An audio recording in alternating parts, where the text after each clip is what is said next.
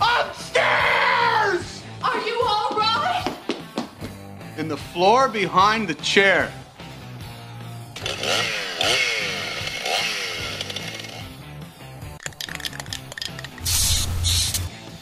This is America. Does everybody know what time it is? Fix It Radio. And it is that time. Fix It Radio, KLZ 560. Myself, Larry Unger, sitting in with me today. Charlie Grimes, of course, our engineer. I want to say thanks to Dennis Brewster for filling in last week while I was down at the Barrett Jackson, auto auction down in Scottsdale, Phoenix area. And Larry filling in as well. Appreciate that very much, and hope you guys had a good time last week. Dennis I could hear you did. He did. He had a great show. Yeah. You guys did great, so appreciate that very, very much, and mean that sincerely. So it was a good show. I'll talk more about that on Drive Radio, so if you guys are listening and want to stay tuned, I'll give you more details once we get to Drive Radio. But, yeah, I had a good time, a lot of fun, and really quick, I will just tell you that kind of a foreshadowing of Drive Radio, you would not know there was any economic issues whatsoever being at that auction. Let's just say that, Larry. I'm sure. Everything I've read so far is just incredible.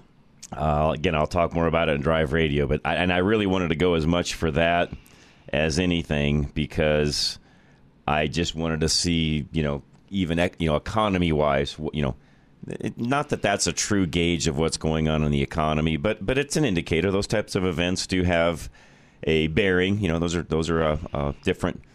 Well, I shouldn't say it that way. There's high-end buyers. There's low-end buyers. There's everybody in between buyers. There's people that are attending. I mean, you literally do have all walks of life there.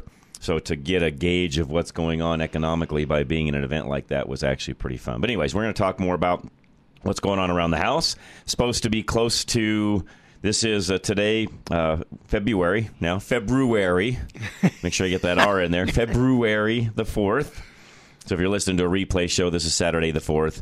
Supposed to be almost 60 degrees today, which for a lot of folks is probably very welcomed. It is for me. The deep freeze stuff, I'm over. We can warm up now, and we will have more snow and more weather, no doubt. But it could at least warm up and get rid of some of this white stuff, and I'd be fine with that. I would too. Absolutely. There's a lot of it stacked up in places.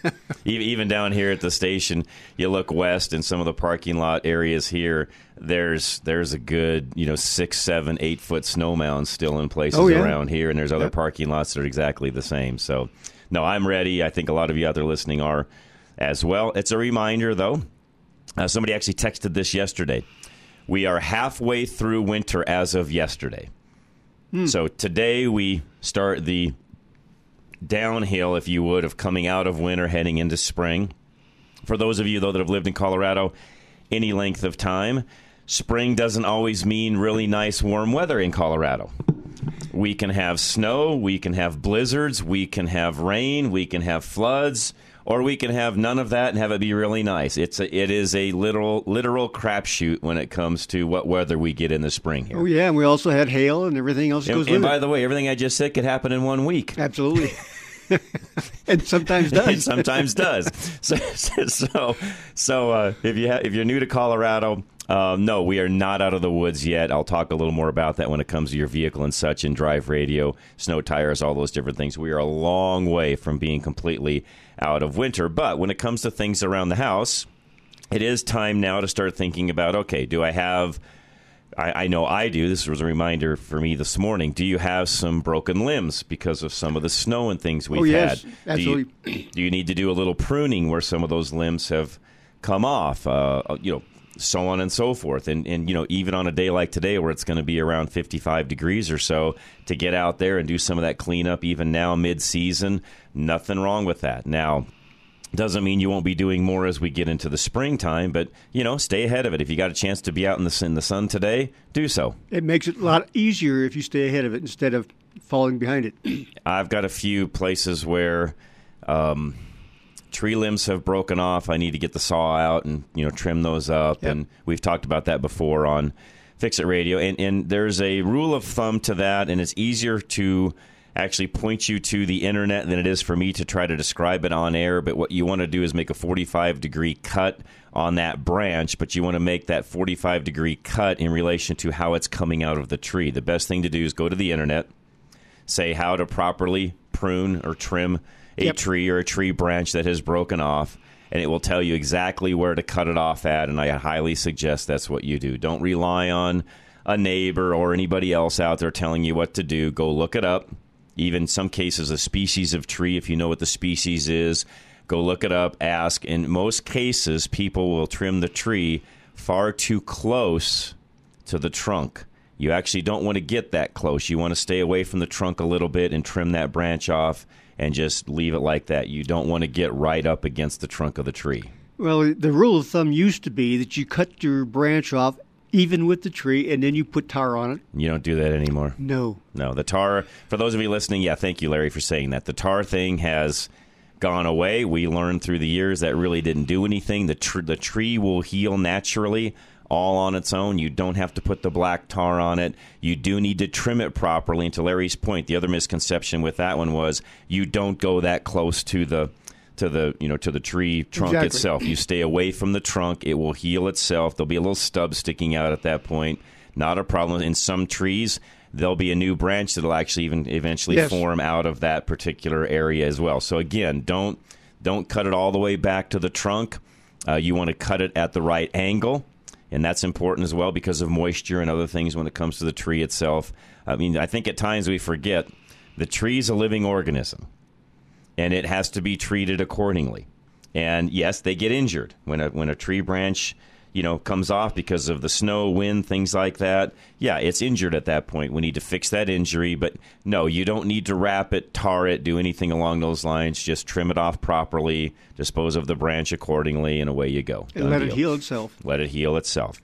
And that's pretty true for all trees. Again, there's some different trees and different things you need to do. And if you've got any kind of question at all, again, just go to the internet, look it up, decide what that is. You know what the tree species is, which, again, it's one thing we have today that we didn't used to have back in the day. When we were kids, you'd have to get a book out, look at a leaf, try to figure out exactly what kind of tree it was. And some of you know trees better than others. Today, there's even apps on your phone where you literally can walk up to a tree, take a picture of it, and it will literally tell you what kind of tree it literally is that quickly. So we have huge advancements now on that, so you can figure out exactly what you have. And some of this, also should say this. This is for those of you that are able to do this without having to get tall ladders out and climb way up in the tree and do things along those lines. If it's easy, close to the ground, and you can get to these things, great, go for it. If you've got branches and things that are way up high, no, call a tree trimming service. Have them come out. They've got all the right tools and equipment to do what you need. And now there are pole saws and things like that for a lot of you. But again, if you've only got one or two branches and you feel like, hey, it's way up in the tree and I don't want to mess with that, there's plenty of tree companies that will come by and help you with that. There is that, and there's also you can rent man lifts. True. If you want to do it yourself. True. So you can be careful about it. Yeah, don't get on a ladder up against the tree. No. That's kind of the last thing you want to do. Now, if you've got a ladder that you can put out away from the tree and kind of get up on the ladder itself, have somebody hold it. But again, you're going to be handling very sharp items, in some cases a small chainsaw. The last thing you want to do is be up on a ladder and have it go out from underneath you and have other issues. And, we don't want that. No, that's we want the you way to being get yourself safe. hurt. Yeah, we want you being safe. So again, just giving you a little tip when it comes to some of those things. The other thing you can do this time of the year is for a lot of you that have Austrian pine trees, most of those needles have already fallen off. They typically do that in the fall and winter months.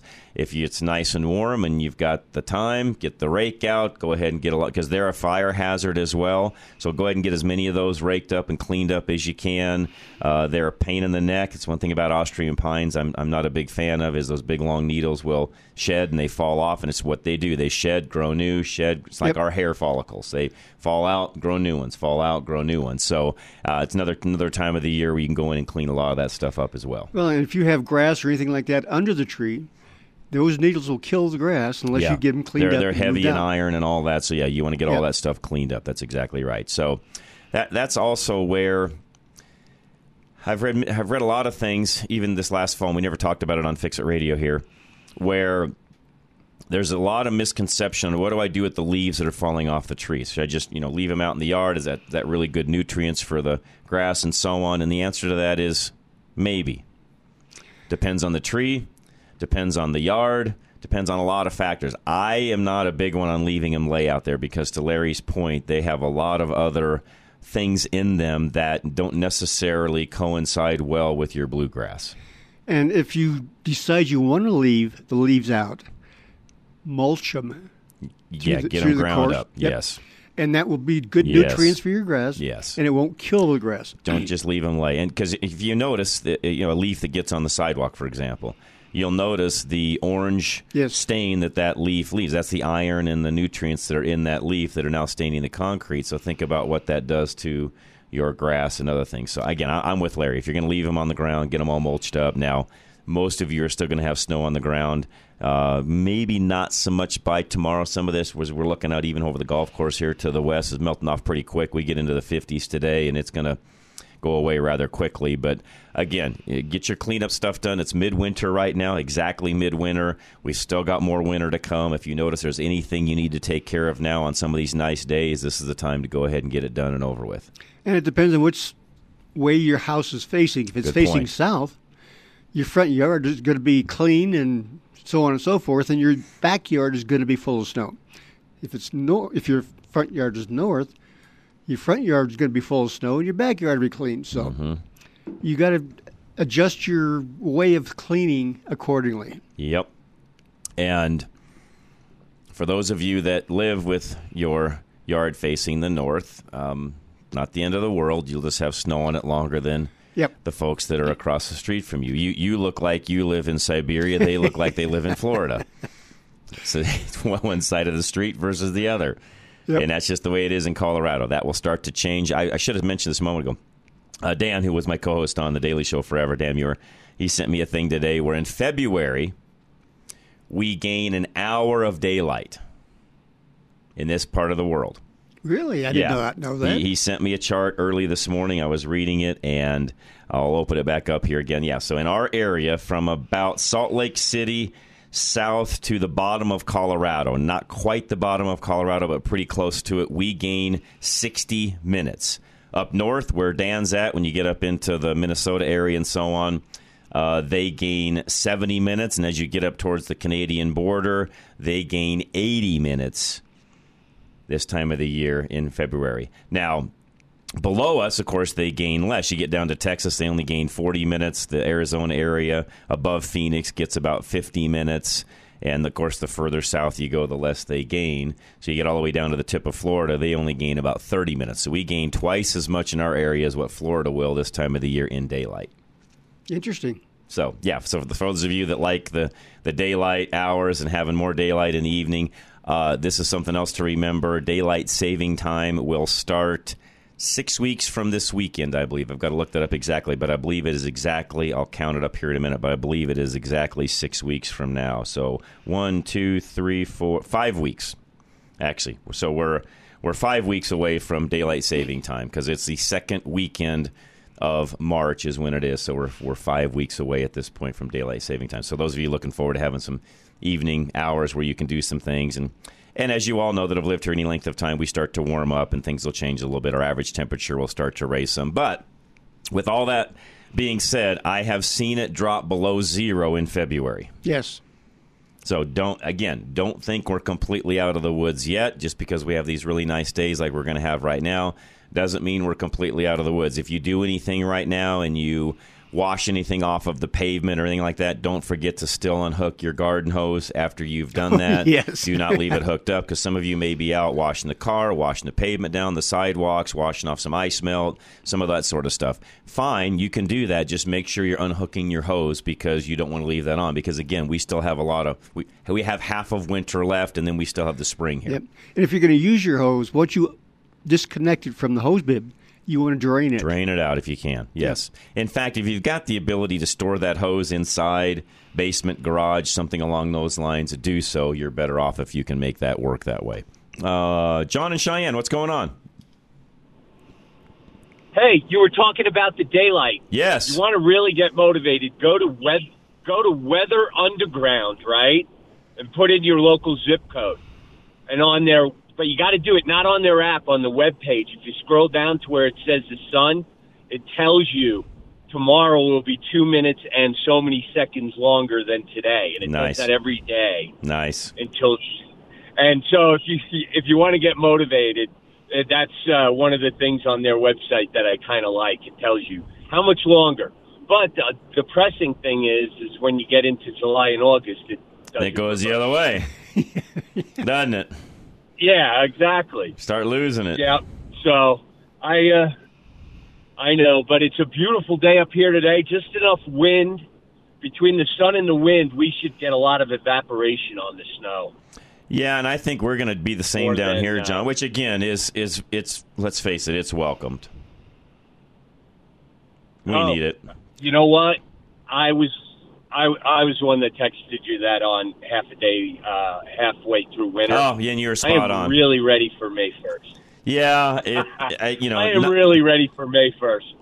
This has been for those of you even that have moved in from other places, here in Colorado especially, this has been a colder, and we have had snow on the ground down here anyways, John. We have had snow on the ground here since probably the middle of December, which really doesn't ever happen for us. Yep. Oh, yeah, and that usually up here, too, we'll get those 4 or 5 day Chinook wind warm-ups, and it just eats the snow. But we haven't gotten any of those yet this year, really. No, exactly. So, yeah, and we typically don't get them anyway. So yeah, and those. Yeah, and that's what we look for mid-February, later February. Get one of those 3 or 4 days where it's 50-mile-an-hour winds, but it's also 55 degrees out, and it just eats the snow. Right. But if the other thing, and I'm sure you'll bring it up on Drive Radio, but around the house, is if on a nice day like today, check your snow removal equipment too. Oh, good idea, John. You're good one. Yes. Whether it's checking the blower, checking the oil, changing the oil mid-season on the blower if you've used it a lot, or if you got using a snow plow or something like that, maybe check the oil. Does it need an oil change? Things of that nature. And the other thing, too, really quick, John, as you mentioned that on snowblowers, they have little scrapers on them, and some of them even have, little slides on the bottom. Go ahead and check all of those. If there's any adjustments that need made, to your point, now's the time to do that. Yeah, we're not out of the woods yet, to your point. Oh, I was listening to the radio yesterday morning, and I don't know, you know who Don Day, the weather guy, is? No. He was saying next week looks great, but the following week it looks like we're going to get another Arctic blast towards the end of the following week. Well, like I said, I've lived in Colorado long enough to know I've seen it be below. Yeah. I've seen it be below zero for 2 weeks at a time in February before. So yeah, we're not out of the woods yet, not at all. Not at all. And what I always look at it this way. I wait until Mother's Day to swap out my all-season tires for my snow tires. I don't think that's bad. That's early May. Probably not a bad idea, John. Yeah, any sooner than that, you're asking for trouble, in my opinion. I agree. I don't know. I agree. And then usually Columbus Day is when I put them back on. Well, especially if you do any kind of mountain driving. Sure. October. Yeah. Yep. Well, you guys have a great day, John. We will. John, you too. Enjoy the weather and enjoy your day. And for everybody else out there, John, that's a good reminder. Those of you that have some of the snow removal equipment, snow blowers, snow plows, things like that, depending on ATVs or whatever. Yeah, good time of the year right now. Do a little maintenance if need be. Check all those things that all your wearables, your wear parts, make sure that you're full of oil, and of course top off with gas and all of that. Because to his point, we are not done with snow in Colorado. I've only ever seen, since I've been doing snow removal and all of that, Larry, I can remember 1 year where at this point in time we got no more snow. Really? Just one time. Huh? And that was the year that we got the 30-some inches of snow right before Christmas. It snowed about a foot every weekend thereafter. By the time we got to about the middle of February, it shut off, and we had no more snow the rest of the year because I think we had so much that dumped prior to that. Now, we still ended up with a lot of snow, so even though it shut off early, It just happened to be one of those years. I anticipate, and I think John's right, even in what he said a moment ago with the forecast, I anticipate we will have much more weather through the rest of the year. So, again, get some of these things done on a warm day like today. I've got a few electrical tips I'm going to give you guys as soon as we come back as well. We'll kind of shift gears here. So don't go anywhere. Myself and Larry, Charlie Unger, of course, our engineer. We'll be right back. This is Fix It Radio, KLZ 560. Thinking rates are too high to buy a home? Wish they were in the 3s or 4s? Well, your wait is over.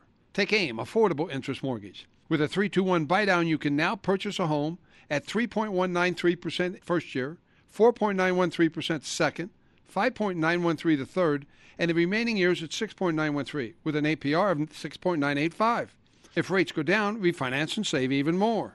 On a $400,000 loan, your monthly payment would be over $748 a month less the first year, $511 the second, $262 the third, with a total savings of over $18,000. Before you buy, take AIM, 720-895-0500. 3-to-1 buy-downs available up to 95% loan to value.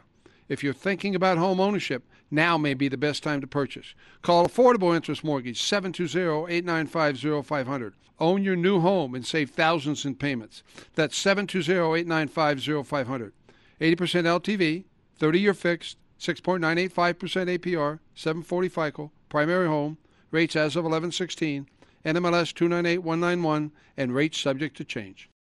Do you know that your windshield is getting more expensive to replace? Most vehicles have options that help keep the vehicles from avoiding accidents or even keep it in the traffic lane. These windshields require more than just a replacement of the glass. They also require a calibration of the computer system to make sure everything is operational to the specifications the manufacturer set when the vehicle was built. You can't trust the traveling glass replacement shop to do these necessary calibrations, as they require special equipment and, in most cases, an indoor shop to perform the calibration.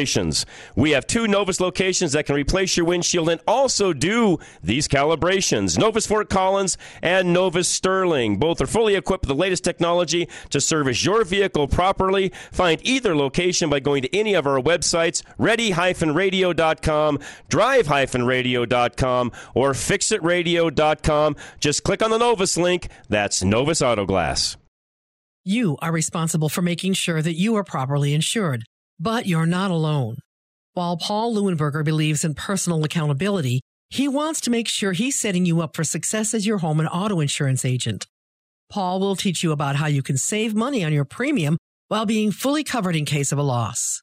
Your insurance should be for emergencies, not petty cosmetic issues. Insurance is not a coupon, your bank account, or for maintenance. Paul Leuenberger will tell you that your insurance is for emergencies. And when you work with Paul, you'll be rewarded for your diligence. Ask him about their incentivizing rebate program. Take a higher deductible and take responsibility. It's just one of the ways they can afford to keep their rates low. Take control of your life. Take responsibility for your insurance coverage. Call Paul Leuenberger with American National Insurance now at 303-662-0789. That's 303-662-0789. You need a roof that is going to keep you and yours protected from the Colorado elements this winter. But having a reliable, functioning roof doesn't mean you should have to compromise your bank account. Here at Roof Savers Colorado, we try to save every client from the expense of a costly replacement with a rejuvenation treatment. This 100% plant-based product gives you new roof performance without new roof costs. But sometimes a replacement is absolutely necessary. With over 20 plus years of roofing experience, we believe in helping you determine the right solution for your family. For any roofs that do not qualify for the treatment, we work with your insurance so you can get the replacement you need. Contact Dave Hart, owner of Roof Savers Colorado today, and he will inspect your roof to see if it qualifies for the treatment. Call 303-710-6916. That's 303-710-6916, or go to roofsaversco.com today to ensure your family is protected.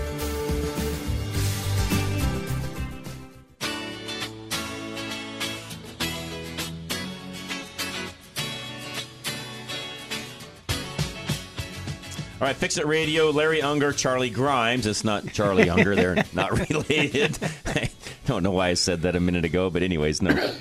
Charlie Grimes, Larry Unger, appreciate them being with me today. And Dave Hart, you just heard him Roof Savers of Colorado. And yeah, if you've also noticed some things where it's like, hey, I've got a gutter issue or I've got icicles in an area that I've never had before, that means you've typically got something going on that you need to have looked at. You can have Dave out, especially during this kind of interim warmth that we have Dave out, have him look at things, see what needs done. He can get that taken care of before we have our next winter blast, and he can do all of that for you. And again, just go to fixitradio.com, find him there. Also, Stack Optical. Don't talk near enough about Alan. Great guy. Anything you need when it comes to your eyewear or even your eye exam, Alan can do that for you. And when it comes to some of the things we talk about where you want specific glasses for specific needs, some of you guys do everything from working on cars to welding to arts and crafts and all sorts of different things. And as we age, our eyes change, and in certain times we need different glasses for different applications. And rather than fighting with readers and all of the other stuff that's out there where you're trying to figure out how to do these things on your own, just go to Alan and have him make you a pair of glasses that work for the types of things that you're doing. It will make your life so much easier because he can customize. If you're somebody like myself where you've got a trifocal type lens, and I wear contacts that are that way, but if you have a trifocal lens where you need one for reading, one for distance, and maybe one for really, really close-up work or even intermediate work, whatever your eyes are like, he can adjust those lenses according to where you're looking while you're doing that particular work. For example, if you're an auto technician that wears glasses and you look up a lot, he can actually put the bifocal portion at the top of the lens, not the bottom of the lens, to make it easier if you're under a dash and doing things along those lines. So those of you that shoot and do a lot of outdoors and things outdoors, sports outdoors and so on, he can adjust and do whatever you need to across the board on all of those areas. So Stack Optical, 303-321-1578. Let him know that I sent you. He'll take great care of you and really appreciate Alan. All right, I've got some aids or some. The title of this article is 8 Common Mistakes that DIYers Make with Electrical Projects. Now, first things first. If you know anything about electricity, great. I have no problem with you working on some of this stuff around the house yourself. If, on the other hand, you've never done it and you really don't have much familiarity with electricity, even as far as changing an outlet out, leave that to a professional. Yes. Do not attempt to do that on your own. Now, if you're somebody that knows how to do a few things around the house that way, sure. I would have no problem personally changing an outlet and doing some things along those lines. I know electricity and can do those things myself, and it's not an issue, even though most of the code, that not all of the code, but that can be easily looked up, and most of the code, even when it comes to some of those things and so on. But here's some of the mistakes. Not securing the outlet. Yep. I've seen that. I've even done house tours where you're looking around and it's like, what's going on with that outlet over there? Yep. And you look a little closer and it's like, well, nobody ever even put any screws in it to make sure the thing stays where it's supposed to. And the little metal tabs that are on the end of the outlet, those aren't there to bend over to make the outlet stay. You're to screw the outlet into the box. Yep. And those little tabs have other purposes, which if you don't know what they are, look it up. But there's lots of little purposes that those actually have that I will not get into. But, yeah, you need to make sure that outlet is nice and secure. I'm sort of a particular guy to where I also want the outlet to be straight. I want it to be poking out exactly the right, I want it flush. I don't want it, extruding out of the faceplate. I also don't want it behind the faceplate. I want it nice and flush and looking right. And the reason they make those screws somewhat adjustable is so that you can do what I just said accordingly and get that outlet adjusted just right to where it's fitting in there the way it's supposed to, but it's nice, tight, and secure. Well, let's face it, John. Over the course of time, when you're using that outlet, it's going to become loose. So you're going to have to periodically tighten them back up and adjust them accordingly. Correct.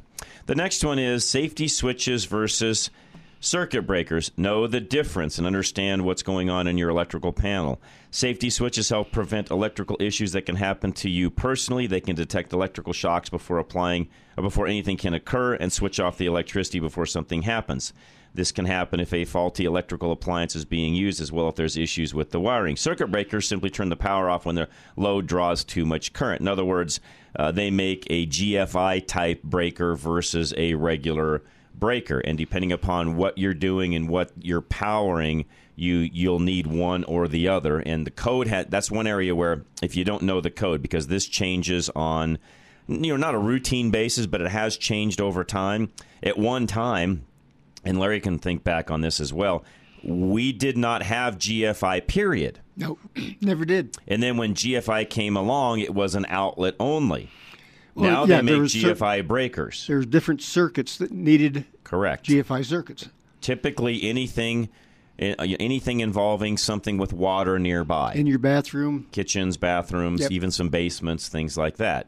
A lot of people hate GFI because GFI stands for ground fault interrupter, and a lot of people hate GFIs because it doesn't take much to shut that off. If there's something that is kind of going awry, it will go ahead and trip the GFI. And a lot of you that live in different types of houses, track houses especially, they can put GFIs in places that, frankly, I don't really ever understand why well, I do. It's cheaper. They put it in an area where they can get by with it and save money. And then a lot of times, for example, they'll have a GFI in the garage that runs an upstairs bathroom. I've got that. Okay, so there you go. There's weird things that can go on that way, and you need to understand where that's at. Now, in that particular case where Larry's at, that GFI you don't want to take the GFI out because it's controlling what's going on in the bathroom. Exactly. So you still got to leave it. And they put the GFI in the garage as well because there's water there. Well, I've got a GFI in the upstairs bathroom as well as in the garage. So now you've got two circuits. Two of them. Okay.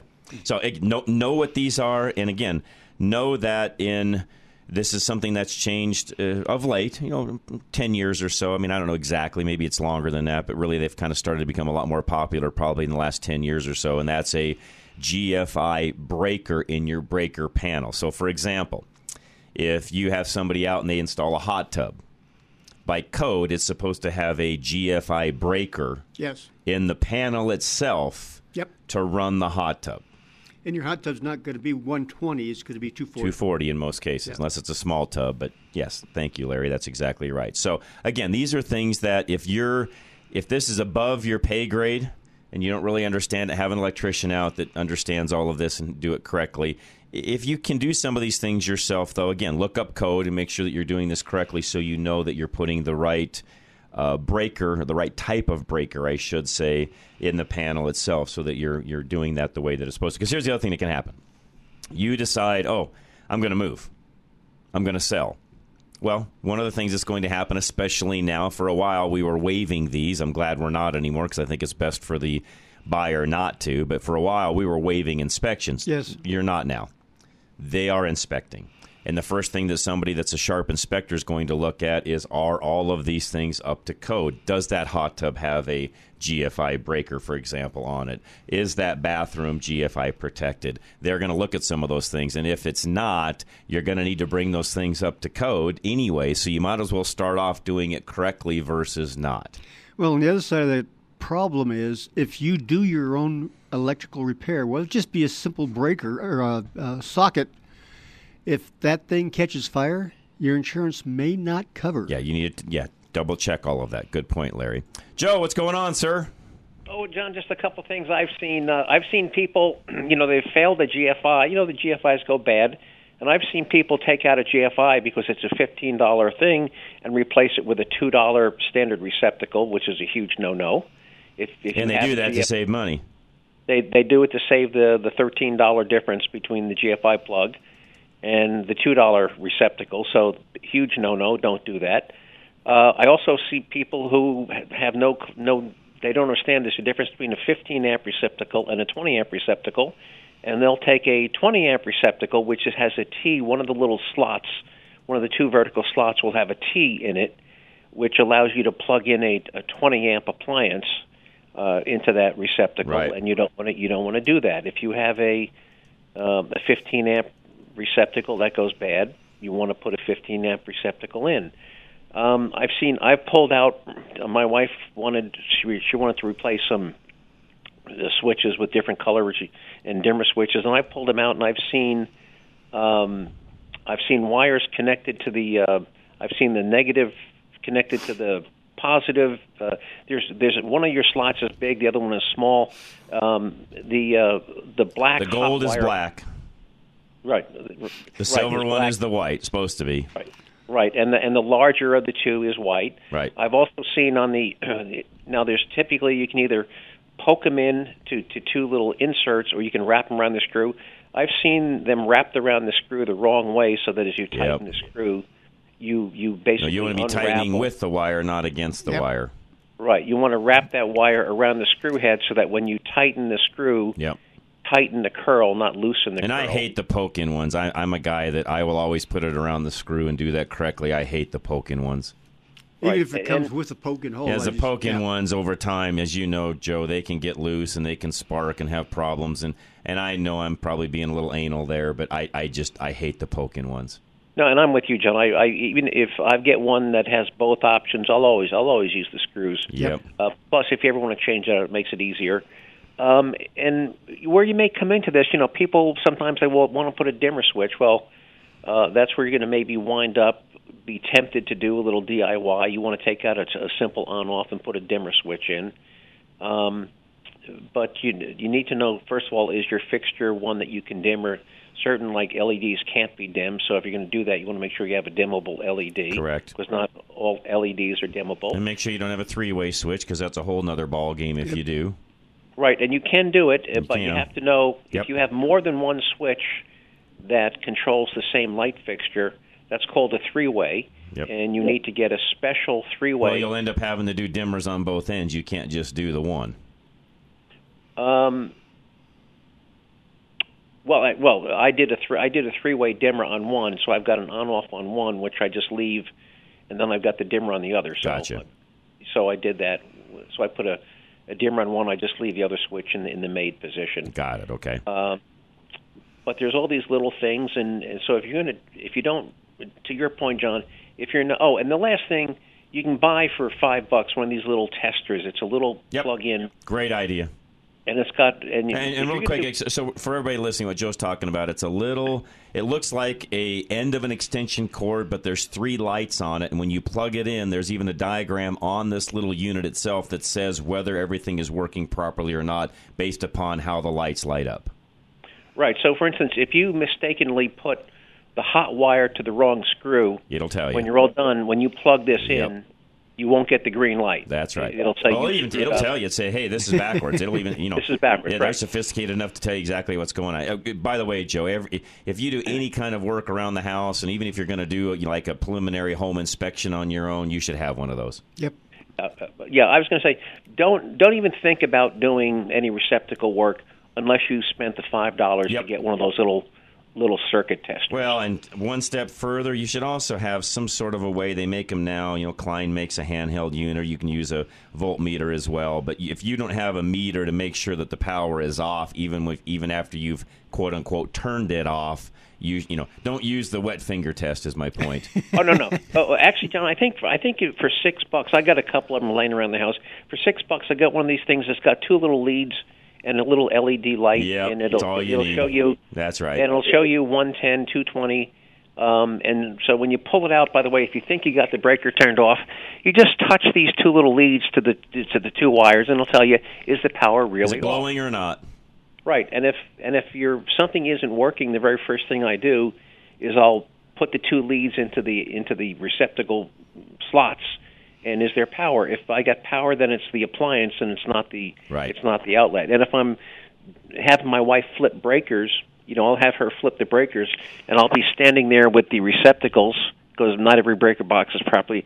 And I'll be saying, this way, I'll be able to tell when she threw the right breaker because I got one of these little $6 voltage testers. It doesn't tell me how much the voltage is, but it says it's either. If it's 110, they'll get 110. If there's no light, it's off. It's cold. Mm-hmm. So $6 voltage tester before you start. Yeah. And by the way, I guess I'll throw this in there, Joe. If everything we just said went over your head, you shouldn't be touching anything electrical, anyways. Yep. Yeah. If you didn't understand what John and I are talking about, just saying. If all of that just went over your head, just call the electrician and call it good. Right. Other thing, if you understood what John and I are talking about, and you don't own a calibrated wire stripper, you need to buy one. Yeah, if you're going to be stripping, Yep. And that's another one of those areas. Don't go cheap. Buy the good ones because you'll hate the cheap ones. Yep.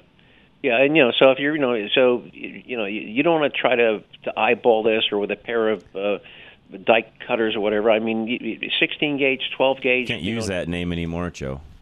I'm sorry, no 16. No, but lamp cord, John. If I'm wiring side cutters, Joe. We can't use the other word anymore. No, side cutters. I'm sorry. Can't call them. I don't even know the derivation of that term. I don't either. I mean, that's when I was a kid growing up that you just called them that, and I beats the heck out of me why we had to change it. Well, by the way, I was watching an electrician. I was in the health club the other day, and they had electricians in there changing out ceiling lights, changing out light fixtures. They're going from fluorescence to LEDs. Got it. The guys were pulling down the metal, flex metal cable, and I said, "Do they still call that BX?" And he said, "No, they don't." And apparently they stopped calling. I know when you were around. When I was young, it was BX. It was either Romex or BX. Right. Yep. So why'd they change that? I don't know, but apparently he told me BX stood for Brooklyn something that used to be made in Brooklyn. Oh. But they no longer call it BX. Okay. It's like metal clad or something. Yeah, I've looked when you buy it at like Home Depot or whatever. There's a different name on the box. I can't remember, but yeah, you're right. Never really paid attention to that. And if you live out in the country and you have any sort of an outbuilding, a barn or anything, you're supposed to put all dust-proof stuff. You're not supposed to put standard. Right. You're supposed to have dust-proof light fixtures, dust-proof receptacles with covers on them. Yep. Because in my barn, and of course you got rats out there. You're not supposed to have exposed Romex cable either. Everything's supposed to be in conduit or EMT, and all your light fixtures and switches and receptacles are supposed to be dust-proof. But particularly if you have an active barn with hay, John, I would go up if I had to change a light bulb. In my barn, I'd go up on my ladder, John. There'd be a half-inch of dust on top of the fixture, and that can get in and cause a fire. It can, yes, no, exactly can. Yeah, that's why you need those. If you have an outbuilding on your property, good point. Make sure you're using. Yeah, no, and again, do it to code. Even if you're a handyman and you know how to do some of these things yourself and so on, that's great. And the code, Joe, is especially now with the internet, the code's easy to look up. Just go look up what the code is for that area and do it correctly. Yep. It's not If hard. you don't, and if it's over your head, and again, if you didn't understand what John and I are saying, hire an electrician. Yep, easiest way to do it. Good one, Joe. Good tips. All right, take care. Thanks, man. Bye-bye. Appreciate it. We're up against a break. We'll be right back. Myself, Larry, Charlie. This is Fix It Radio, KLZ 560. You are responsible for making sure that you are properly insured, but you're not alone. While Paul Leuenberger believes in personal accountability, he wants to make sure he's setting you up for success as your home and auto insurance agent. Paul will teach you about how you can save money on your premium while being fully covered in case of a loss. Your insurance should be for emergencies, not petty cosmetic issues. Insurance is not a coupon, your bank account, or for maintenance. Paul Leuenberger will tell you that your insurance is for emergencies. And when you work with Paul, you'll be rewarded for your diligence. Ask him about their incentivizing rebate program. Take a higher deductible and take responsibility. It's just one of the ways they can afford to keep their rates low. Take control of your life. Take responsibility for your insurance coverage. Call Paul Leuenberger with American National Insurance now at 303-662-0789. That's 303-662-0789.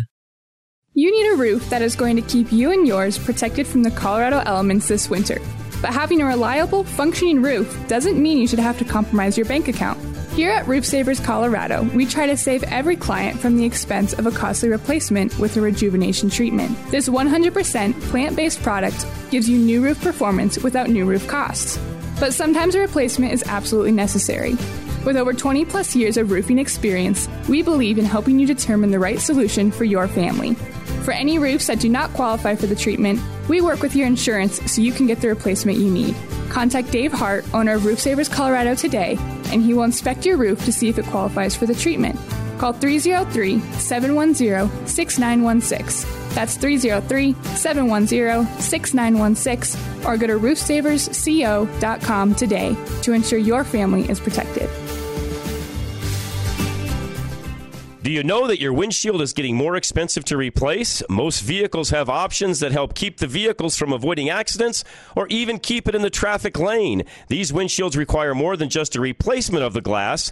They also require a calibration of the computer system to make sure everything is operational to the specifications the manufacturer set when the vehicle was built. You can't trust the traveling glass replacement shop to do these necessary calibrations, as they require special equipment and, in most cases, an indoor shop to perform the calibrations.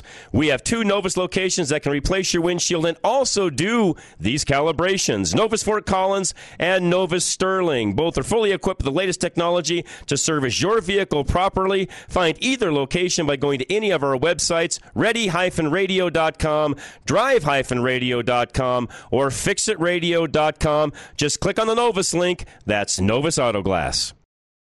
Thinking rates are too high to buy a home? Wish they were in the 3s or 4s? Well, your wait is over. Take AIM, Affordable Interest Mortgage. With a 3-2-1 buy-down, you can now purchase a home at 3.193% first year, 4.913% second, 5.913% the third, and the remaining years at 6.913% with an APR of 6.985%. If rates go down, refinance and save even more. On a $400,000 loan, your monthly payment would be over $748 a month less the first year, $511 the second, $262 the third, with a total savings of over $18,000. Before you buy, take AIM, 720-895-0500. 3-to-1 buy-downs available up to 95% loan to value. If you're thinking about home ownership, now may be the best time to purchase. Call Affordable Interest Mortgage, 720-895-0500. Own your new home and save thousands in payments. That's 720-895-0500. 80% LTV, 30-year fixed, 6.985% APR, 740 FICO, primary home, rates as of 11/16, NMLS 298191, and rates subject to change.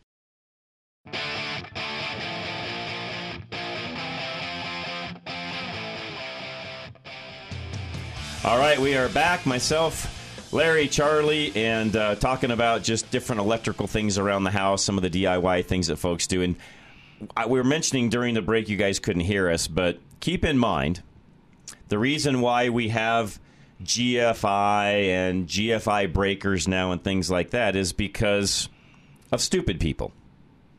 People that do things that they don't know what they're doing. Keep in mind, we went a very long time without having all of these quote-unquote safety devices. The reason we now have them is because somewhere along that line, some dodo head thought it was a good idea to stand in the bathtub and plug something into the outlet. Yeah. Well, in today's world, if you do that to GFI trips, it's no big deal. Back in the old days, it shocked you, and it was sort of, selective process as to who lived and who didn't. It's a wake-up call. Kind of makes you wonder if we shouldn't go back. No, I'm not going to say that. Anyways, we have a lot of safety devices today just because people are dumb. I'm sorry, that's the biggest reason we have them. Oh, we have a lot of things that's changed because people don't use common sense. Can't use fireworks. Why?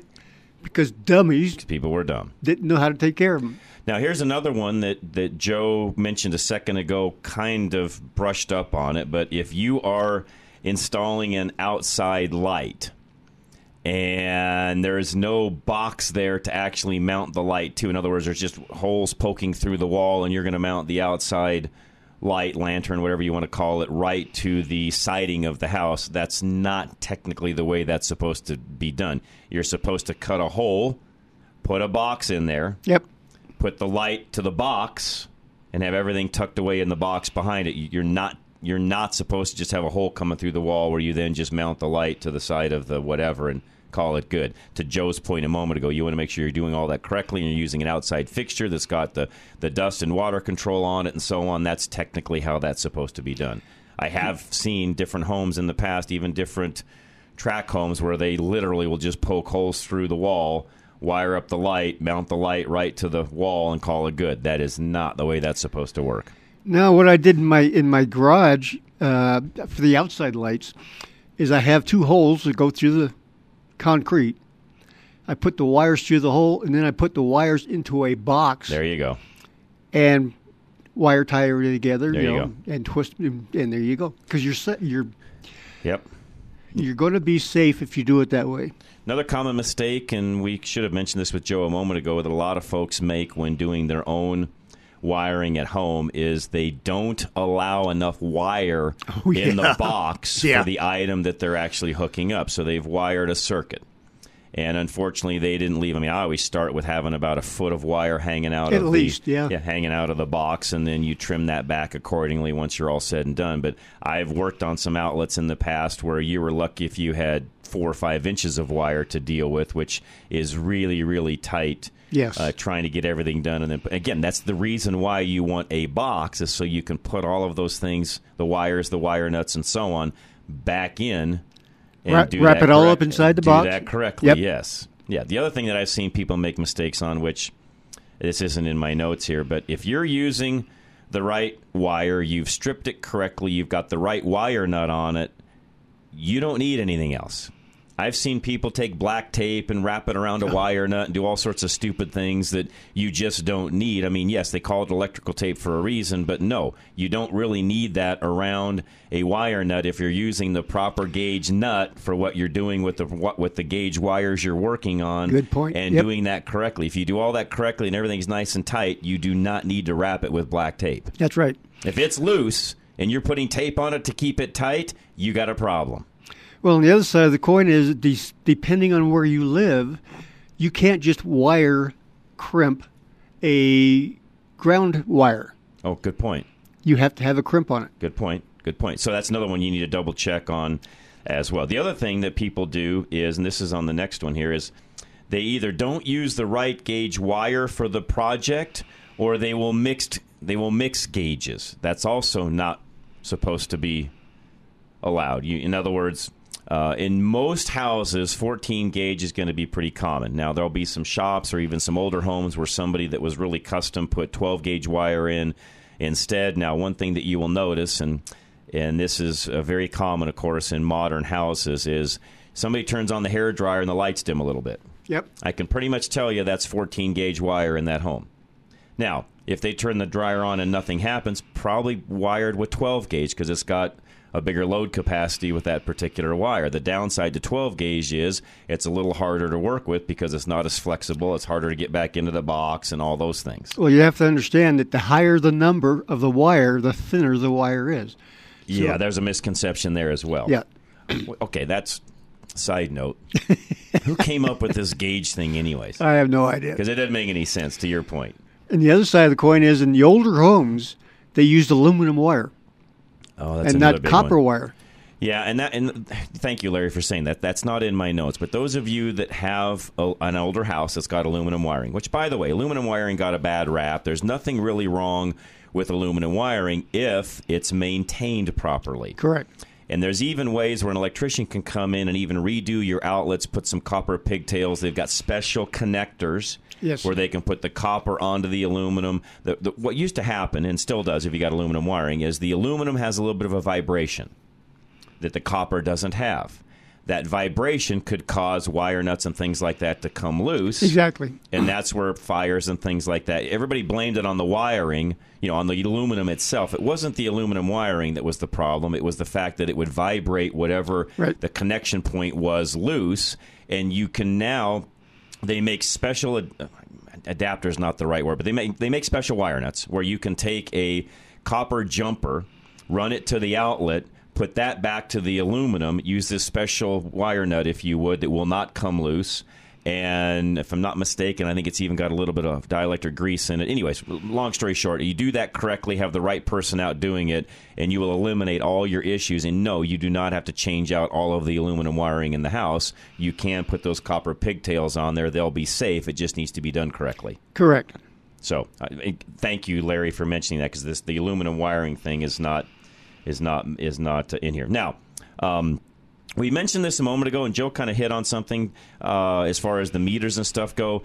They're not that expensive now, and they're super, super handy. And if you're doing any electrical work, I would highly, highly recommend getting one of these. And they are a non-contact voltage tester. Yes. Again, Klein and a lot of other companies make these where literally you turn it on, you walk up to an outlet or a wire, and it will literally tell you, either through sound or color code at the tip, is this hot or not?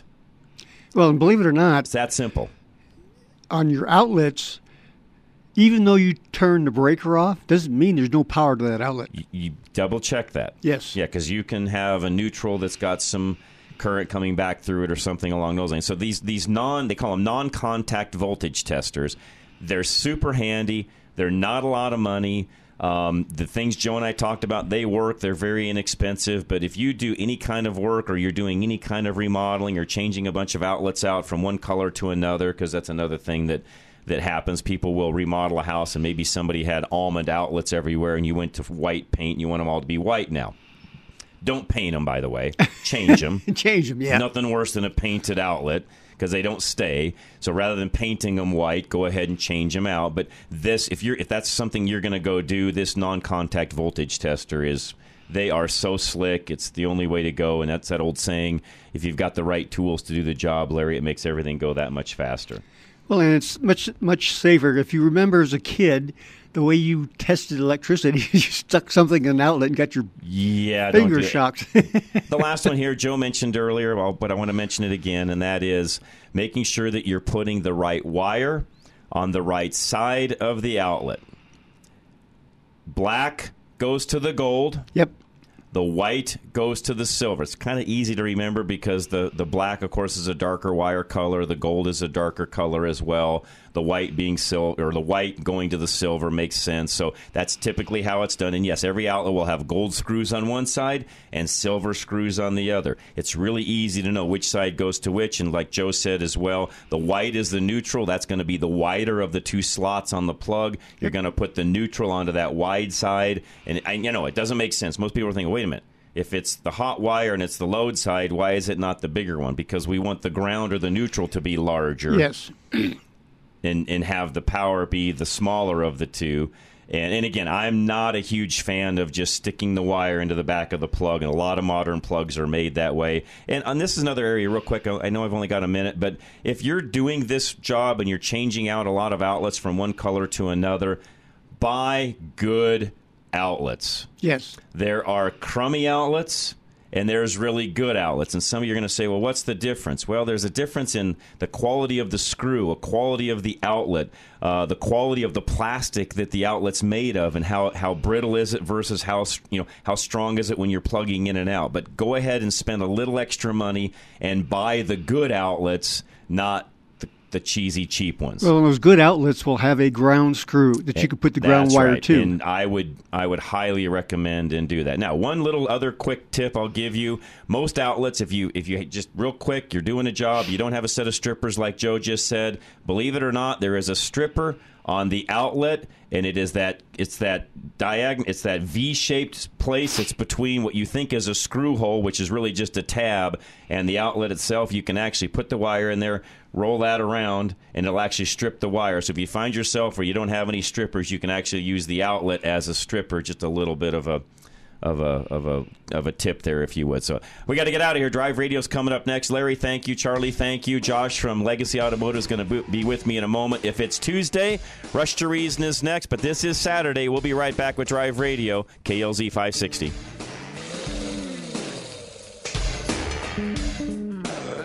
The views and opinions expressed on KLZ 560 are those of the speaker, commentators, hosts, their guests, and callers. They are not necessarily the views and opinions of Crawford Broadcasting or KLZ management, employees, associates, or advertisers. KLZ 560 is a Crawford Broadcasting God and Country station.